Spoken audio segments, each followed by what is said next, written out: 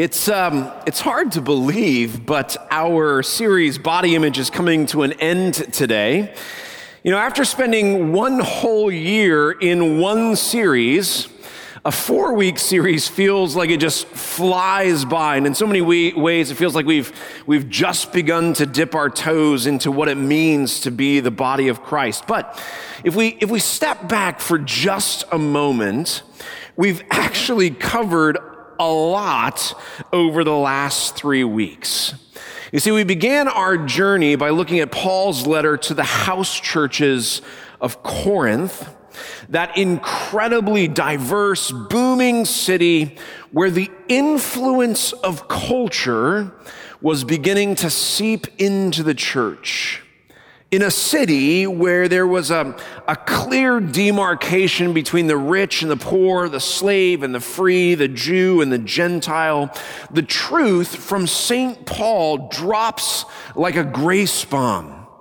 He says this, "For we were all baptized by one Spirit, so as to form one body, whether Jews or Gentiles, slave or free, and we were all given the one Spirit to drink. Even so, the body is not made up of one part, but of many." In that opening week, we discover that every single person enters into the body in the same way. That there is no power grid, no strata of power. There is one body that is made up of different parts. Or another way to think about it, Paul is saying, in a community where Christ and his cross are at the center, all must be equally respected regardless of their class, their ethnicity, or their gender. And remember, Paul says in 1 Corinthians, there's to be no body shaming. You don't get to say to yourself, because I'm not like them or I don't do this, then I don't belong. But nor can you say to others, because you're not like me and you don't do this, you don't belong. Remember, we are, as Paul says, all broken people. Every single one. A broken people who has been beautifully restored by Jesus. Like those kintsugi pots, Jesus restores the shards of who we are, sealing them together not in gold but by his blood in order to create one thing, a body where he is the head. That was just week 1. In week 2, Pastor Adam helped us to explore the gift, but also the challenge of presence. You see, one of the values of being in the body of Christ is offering full presence to another person, a full presence in spite of our preference. This is, after all, what Christ offered to us. He left the throne room of heaven to be fully present with humanity, to be present among sinners. And while his preference might have been to stay in the comforts and the splendor of the Father's glory, he chose rather to be present with you and with me, sinners though we are. So that through his work on the cross and resurrection, you and I, we get to be present with him forever. Presence is both a gift, but also a challenge. See, last week we explored what it means to be committed, standing shoulder to shoulder, having been adorned in the armor of the Messiah, to stand against the principalities of evil and the onslaught of the enemy. That commitment might mean our discomfort. Well, today, friends, we wrap up a series by jumping into another letter by the Apostle Paul, this time the letter to the Roman church, chapter 12, which Jeff read just moments ago. So I want you to grab a Bible and come with me to Romans chapter 12. You can use the Bible you brought, the one that's in the pew. You can use the paper, the digital, doesn't matter to me. But we're going to go to Romans chapter 12. And though the reading today began at verse 9, we're going to back up to verse 1 just to get ourselves a little bit of context. So Romans chapter 12, we're going to start this morning at verse 1. Now, as you find your place, we are again jumping into a book without a lot of context. So again, let me summarize and honestly just simplify the first 11 chapters of Romans. Romans is a pretty thick book that takes quite a bit of time to unpack, but it's absolutely worth the work. But it is nevertheless work to get through it. But the long and the short of Romans is Paul is doing two things. First, he's arguing that we, as human beings, are creatures of wrath. Because of sin, and that sin which has been passed down to us from Adam and Eve, we are not in a right relationship with God. The relationship between God and humanity is just jacked up. And so the book of Romans, the first 11 chapters, Paul spends time not only telling us that this is true, but also that God has put us into a right relationship with himself through the rightness of Jesus' relationship to God. Let me say that again, because that's a lot. God put us into a right relationship with himself through the rightness of Jesus' relationship to God. Another way to say this is that Jesus is our substitute, that he has lived the life that we were called to, but unable to. Jesus takes our place, living that life and dying the death we deserve so that you and I can be in a right relationship with God. God has put us back into a right relationship through the rightness of Jesus' relationship with the Father. And it's in this miraculous working of God's Spirit in baptism that mysteriously connects us to both Christ's death and his resurrection. In other words, on account of Christ, you and I, we have been made whole. And, Paul says, we have been released from the burdens of God's law. Released to live freely in the life of the Spirit, that full and abundant life that Jesus speaks about in John chapter 10. And so here we are then in chapter 12, where Paul makes a significant shift. Now, how do I know he makes this shift? Because chapter 11 ends with what word? I'm actually asking. It ends with amen. And every preacher knows that you have to be really, really careful with the word amen. Because if you say it too early, everybody leaves because they think the service is over. They know there's significant shift at amen. So chapter 11 wraps up this beautiful, beautiful kind of poem of blessing and doxology there at the end of chapter 11, and he says amen. In other words, Paul is wrapping up the section of Christ's work and is now turning our attention to what our response is to Christ's work.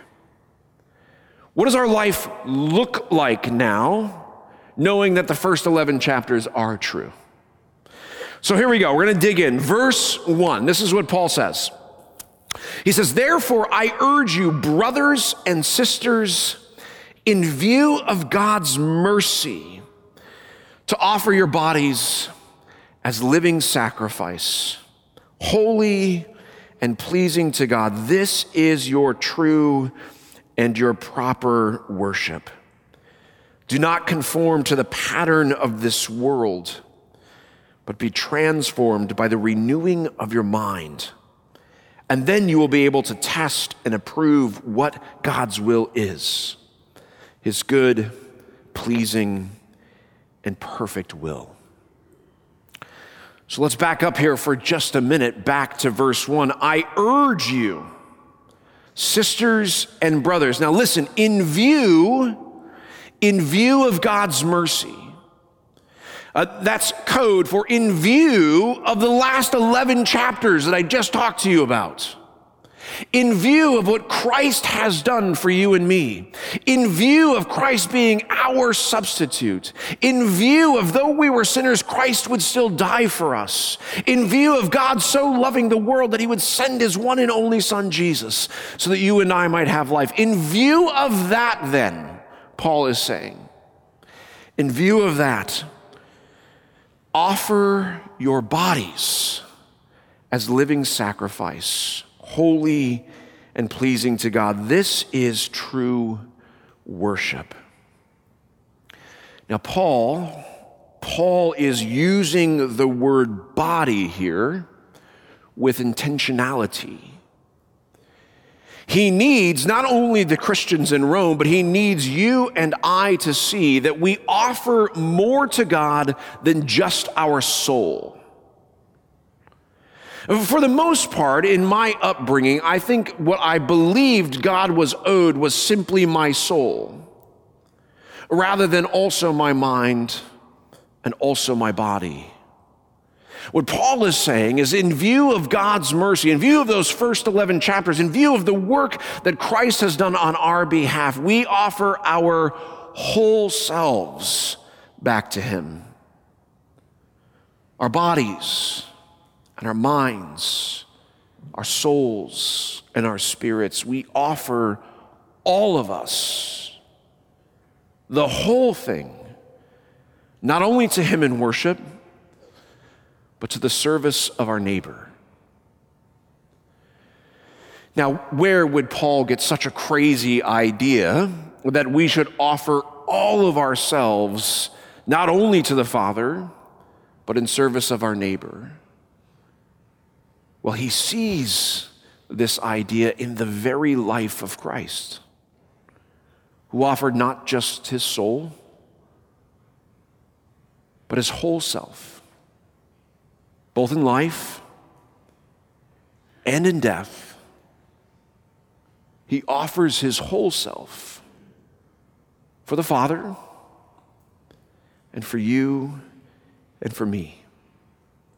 So if we're going to live in view of God's mercy, if we're going to live in view of Christ's work on a cross and empty tomb, if we're going to live in view of the truth of the first 11 chapters of Romans, then we have to offer our whole selves back, not only to the Father, but also to the service of our neighbor. Paul says this is true and proper worship. He goes on, he says, do not be conformed to the pattern of this world, but rather be transformed by the renewing of your mind. We see this new way of offering our whole selves as worship, both to the Father and to the community. It's not easy. And the world and the culture around us, and believe you me, the enemy wants us to walk away from this new kind of life. The world and the culture and even the enemy doesn't want us to offer our whole selves to God and to those around us. Paul is warning you and me to pay attention so that we are not conformed to the thinking of the world, which is just offer enough, just offer a little bit, just offer a piece, just offer only what you can afford, just offer just a pinch. Paul is warning you and me to be aware that there is this slippery slope, that we can be easily conformed to the pattern of the world. But rather, Paul says we should be transformed by the renewing of your mind. In other words, a coming again and again and again and again. A knowledge of mind of what Christ has done for us. A knowledge in our minds of the gospel. To know beyond a shadow of a doubt that his work of cross and resurrection is for our good and for our life. Do not be conformed, Paul says, but be transformed by the renewing of your mind, and then you'll be able to test what God's will is, his good, pleasing, and perfect will. This is the outset of how it is we are to live within the context of the body of Christ. To live as the body of Christ is to offer our whole selves, not only to the Father, but also to one another. Paul goes on in verses 3 through 8 to talk in similar language to Corinthians, to 1 Corinthians, that we are a body. And though there are many members, we form one body, and all of us, as we offer ourselves fully, offer our gifts back to each other. And then finally, he gets to verse 9. Now, when we get to verse 9, I kind of feel like Paul is putting up the list of rules for roommates. Have you ever seen those lists? We had a list when I was a roommate with my first roommate, Matt. There was a list of things that we agreed to live by. There were like 4 of them. Most of them had to do with body odor, but nevertheless, right? There were rules that we followed. I feel like Paul is sort of placing in the hands of the body of Christ the rules by which we are going to live together. And they are rules. These are all imperatives. It is a list of demands from Paul. And so let's just look at them together. Number 1, love must be sincere. Well, that sounds beautiful, but what does he mean? Well, we could import from Paul's letter to the Corinthians, chapter 13, which we hear so often in wedding messages or at weddings. This love is patience, and it's kind. It doesn't envy. It doesn't boast. It's not proud. It's beautiful language, and I get why Hallmark might want to put it on a card, but what does it mean? That love is long-suffering. That it doesn't speak words of unkindness. That it always takes the position of humility. Love always trusts that I have what I need. Paul says here, love, that kind of love, a whole person love, must be sincere. Rule number 2, hate what is evil, cling to what is good. Rule number 3, be devoted to one another in love. Rule number 4, never be lacking in zeal, but keep your spiritual fervor serving the Lord. Rule 5, be joyful in hope, patient in affliction, faithful in prayer. Rule 6, share with the Lord's people who are in need. Rule 7, practice hospitality. Rule 8, bless those who persecute you. Bless and do not curse. Rule 9, rejoice with those who rejoice, mourn with those who mourn. Rule 10, live in harmony with one another. Rule 11, do not be proud, but be willing to associate with people of low position. Do not think of yourself as superior. Rule 13, do not repay anyone evil for evil. Rule 14, be careful to do what is right in the eyes of everyone. Rule 15, if it is possible, as far as it depends on you, live at peace with everyone. Rule 16, do not take revenge, my dear friends, but leave room for God's wrath, for it is written, it is mine to avenge. I will repay, says the Lord. On the contrary, the next rule, if your enemy is hungry, feed him. If he's thirsty, give him something to drink. In doing this, you will heap burning coals on his head. Finally, do not be overcome by evil, but overcome evil with good. This is the rule book for living as the body of Christ. And it is, friends, it is one in which we have to offer our whole selves. This list is intense. And like last week, we probably don't have what it takes in us to do it. You and I probably can't follow all these rules to perfection. Though we want to, though we have the best of intentions, we fall short. And yet, all of these things are in view, Paul says, of God's mercy. It's in view of what Christ has done for us. We shouldn't be discouraged. We shouldn't conform, but be transformed by the truth that Christ has worked in us, both for the death of our sin and life here on earth and life eternal. Love must be sincere. Love must be kind and long-suffering, a position of humility. And you and I, friends, are to be devoted to one another in it. I think Paul's kind of parting words here, particularly in verse 12, are words that you and I can hold on to, not only today, but every day. When we live in the body of Christ, when we offer ourselves fully to the service of the Lord and to one another, then we can live, as Paul says, joyful in hope. Joyful in hope. For those of you who are a part of the adult Bible study, and we're working through the book of Ephesians, we talked last week a little bit about hope.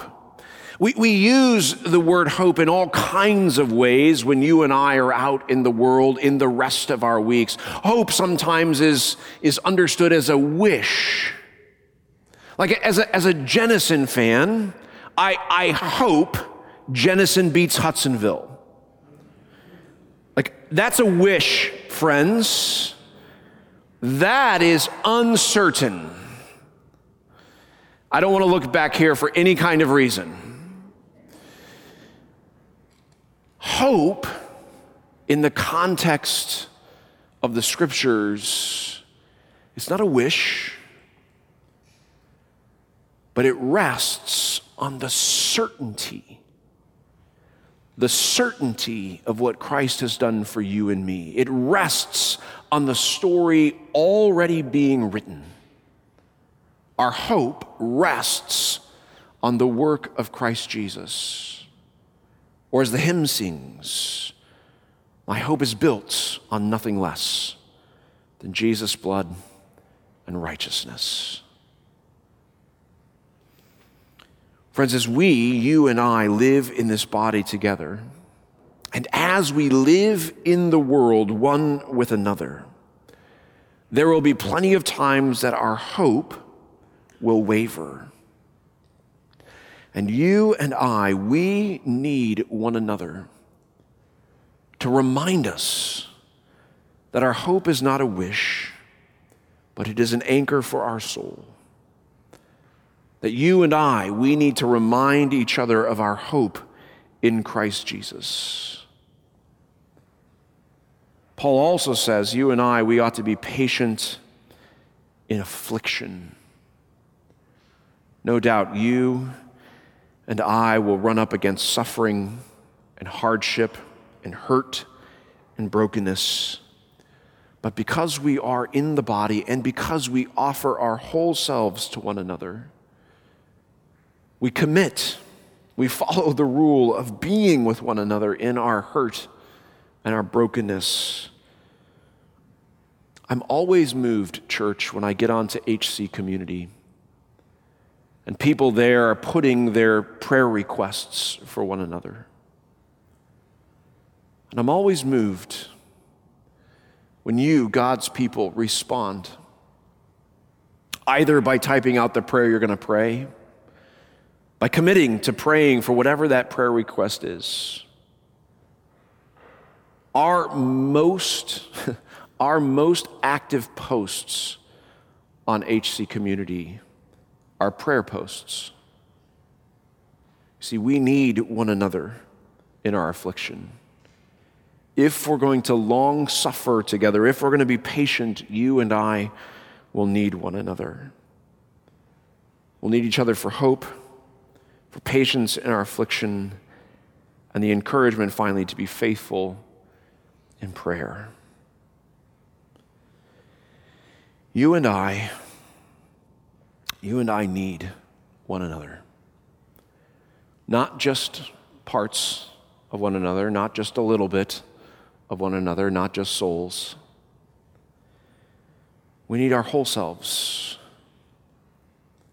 You and I, we need each other, body, mind, and spirit, so that we can live this new life which Paul describes in Romans chapter 12.